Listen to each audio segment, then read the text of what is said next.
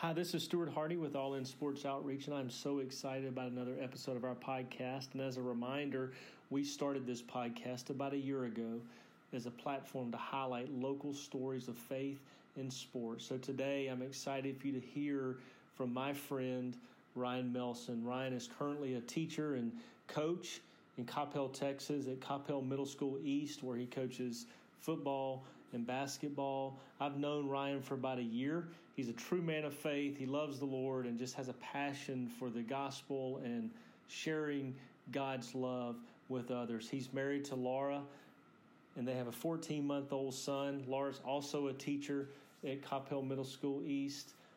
So without further delay, let's get right into his story. Thanks for joining me today, Ryan.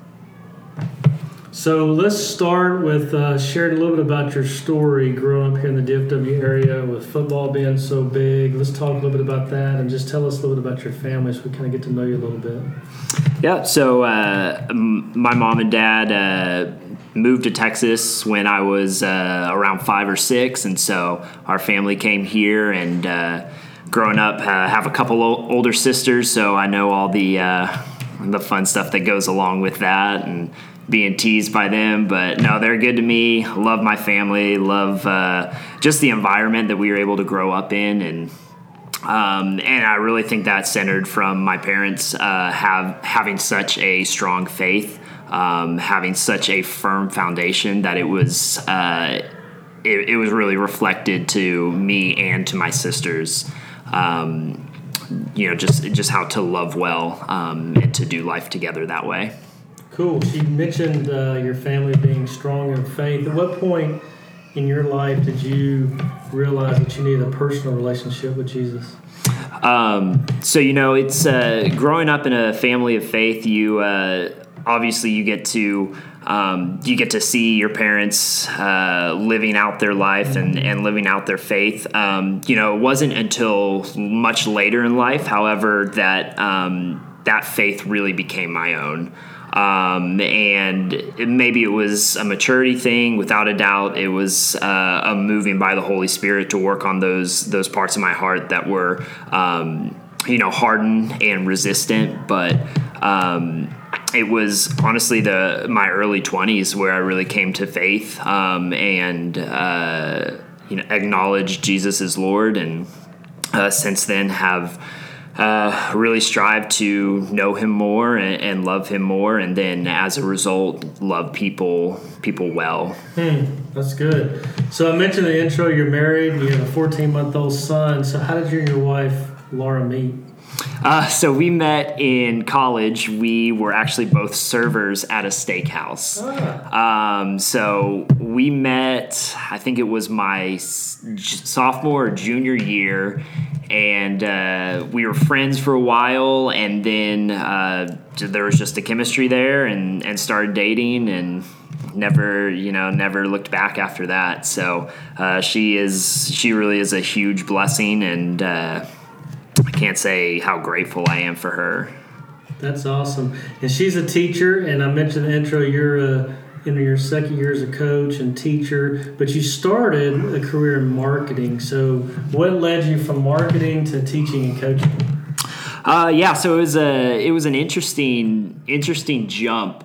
I would say if I had to pin it down to a singular moment, it was actually reading a book by a famous pastor, theologian, N.T. Wright, called Surprised by Hope. And in that, he talks about the resurrection and what that means for us, what it means for the church, and then as a result, what that means to live missionally. And so from there, we started to think about, okay, what would it look like to impact kids at a young level, to be able to reach them with the gospel, maybe not always explicitly. Being a teacher, there are those fine lines to kind of walk, but what does it look like to model that for people? And there's an even more unique opportunity with Laura and I both being in the same school to model what a marriage looks like, and model what that covenant love looks like. And so it was really that, and just thinking about how can we live out missionally, because we can't as a church just export all our responsibilities to the pastors and expect them to do the work. It's really got to be the people doing that work together, and whatever field it is, for Paul, it was, tent making. And for me, it's being a teacher. Obviously I'm not the same as Paul, but, the same idea is that whatever area you're in, God has ordained you to be in that area. And so, it definitely gives a new meaning to work. It gives a new meaning to, mission, and hopefully from that I can, live out that life faithfully. So you mentioned teaching at the same school as Laura. Some of the positives of being a model, what a godly marriage looks like to middle school students, which I think is huge. But are there any struggles that y'all see being at the same school, or any negatives? I mean, spending time together all day, every day, and I know you're not in the same classroom, but going to work together, and is that? Yeah, it's interesting for working at the same place. The amount of times that we actually commuted together last year were like 3 out of 200 days. So, we work at the same place, but with coaching responsibilities and all the other stuff that we have to do throughout the year, I'm really thankful that I just get to see her throughout the day. Yeah. Versus, us being at different schools. Technically, I guess she is the 6th grade team leader, and I am on the 6th grade team. So she is, in a sense, kind of my boss, but not really. So. So you mentioned a little bit, not being able to commute much. So that kind of goes to the demands of being a coach, especially a middle school coach, especially at 6A high school in Texas. There's lots of demands. And you throw in teaching. You're a husband, a dad, a leader in your church. How do you balance that in your own personal spiritual walk? Yeah. So I think the number one thing that I've learned is that compartmentalization is the surest way to spiritual death. And so for me, it's that Jesus has to be front and center. Jesus has to be the foundation. And it's out of that power by the Holy Spirit that I can do all those other things. Because at the end of the day, that relationship is key, and being a husband, being a father, being a coach, being a teacher, all are good things, but if they don't have that foundation that's rooted in Christ, then I won't do any of those well. So it's being very intentional about making that time to pray, to meditate, to read and study, and out of that, it's like making a deposit every single day. In that when you get into the hard times, when you get into October and November, and you've been going, on all cylinders, you can go back to that, and you can know, okay, this is why I do that. Because I have been, because I've been saved by grace, I can give grace to others. I can show mercy to others. I can show kindness and love to others. That's awesome.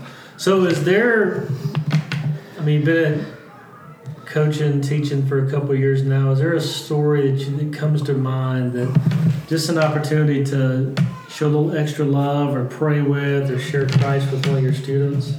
Yeah. So I find that the easiest thing is to be there for a student, to build up that relationship and that equity. So that when the hard times come, you can minister to that. And so recently, there was an athlete, there was a student who went through a really hard and difficult situation.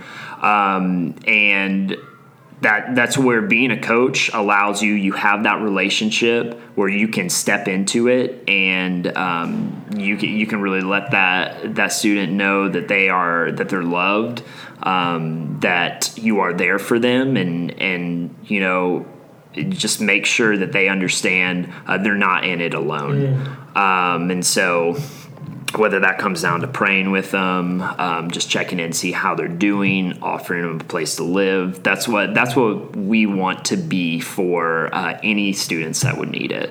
That's awesome. So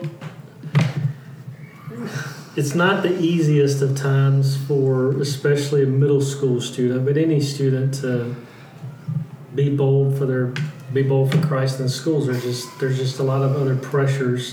So we have a lot of student athletes that listen to this. So what advice or encouragement would you offer one from your perspective, especially an athlete, to use their platform to take that stand? Yeah. So I would, the number one piece of advice that I could give to an athlete, is remember that middle school and even high school and college years are short. And so what you think may be a big deal right now, in the long term, in the scope of eternity, is it's small. Not saying that in the moment it's not painful, it can't be hurtful, but to understand that it will come and go. And so in that, whether, if there's fear of rejection and sharing the gospel, well, that's going to come along with sharing the gospel.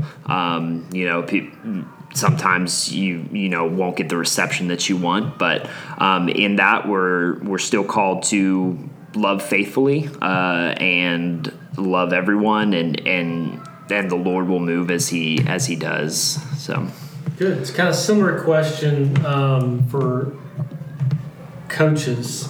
More and more teachers and coaches are told to not talk about their faith in schools, kind of check that at the door. So being a coach and a teacher and a family of teachers, what would you say to a coach as well to encourage them that, don't let culture keep them from bringing their faith in the school? Yeah, and so, it definitely is a fine line to walk. And I've only been a coach for a few years, but, what the biggest thing I can say is, kids will watch the way that you react and respond to things, and they'll see how you do it. So modeling that well for them, and then building that relationship with them, it's gonna be key whenever a student finally feels comfortable enough to come to you and say, "This is going on. I'm having this problem." And it could be a problem with their peers. It could be, issues going on at home. But at that point, I feel like you're within the right to, kind of explain how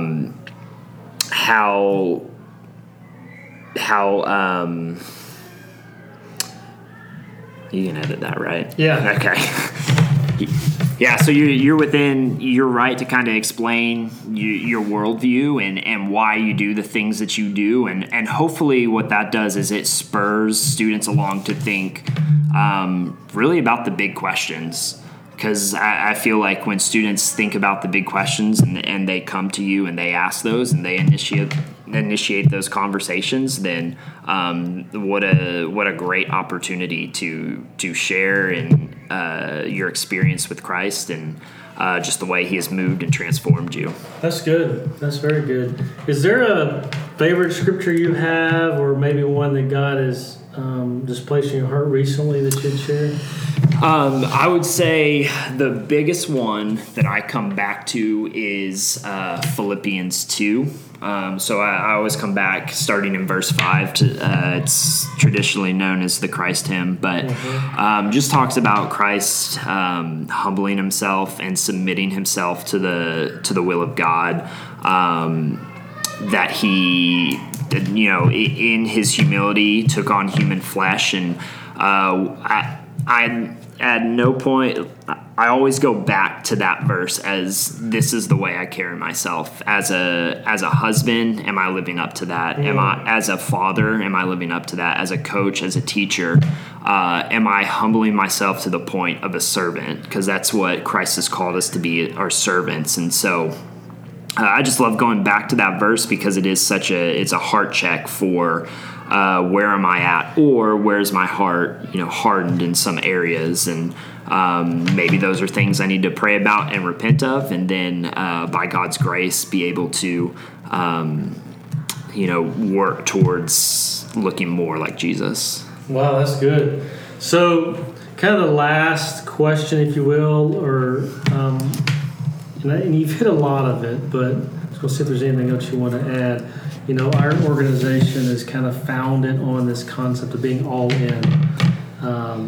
Obviously, it starts your relationship with Christ, but we talk to kids at camps, being all in school, at home, no matter what they're doing. So is there anything else that you'd like to add about what it means to you personally to be all in? I mean, I think you've hit it pretty good, but kind of being all in your walk with Christ. Yeah, I mean, I found that when you are all in and you love Jesus and you want to look more like him each and every day, that is going to, being all in that aspect is going to radiate out into all parts of your life. And the hope and dream is, by the time I've hopefully walked with him 60, 70 years, and I'll look even more like Jesus. That's awesome. Very good. Well, I know it's a busy time, so thanks for taking a few minutes to kind of share a little bit about your passion for Christ and young people. Yeah, appreciate it. You bet. Once again, a big thank you to Ryan Melson for joining me today. I hope you were encouraged by that conversation. I know every time I'm around Ryan, I get more and more encouraged and fired up about my relationship with Christ and living for him and making him known, and just hearing his passion and his testimony of the reason that he is a coach and a teacher is to be able to take the love of Christ into the schools, but also teaching at the same school as his wife as a way to model a godly marriage to students. Just powerful testimony that no matter what we do, whether we're a coach, we're in the business world, we're a student, no matter where we are, if Jesus is our foundation, that is the key to life and to being all in, is keeping Jesus as our foundation. So again, thanks to Ryan for joining us and sharing his story. Thank you for listening. Very thankful to everybody who listens to this podcast faithfully, shares it with family and friends, and we love hearing from you. So you can stay in touch with us through our Facebook page. Just type in All In Sports Outreach. You can send us a message there. It's also a place to learn about upcoming events, places for you to pray for us, to serve with us, opportunities to give. I also encourage you to go to our website, www.allinsportsoutreach.org. You can see videos that help understand why we do what we do, learn about our leadership, what we believe, upcoming events. Once again, just a way to keep up and to know how to pray for us, opportunities to serve and to give. But most of all, we just thank you for listening. Thank you for sharing this podcast with your family and friends to help spread the gospel through media. Until next time.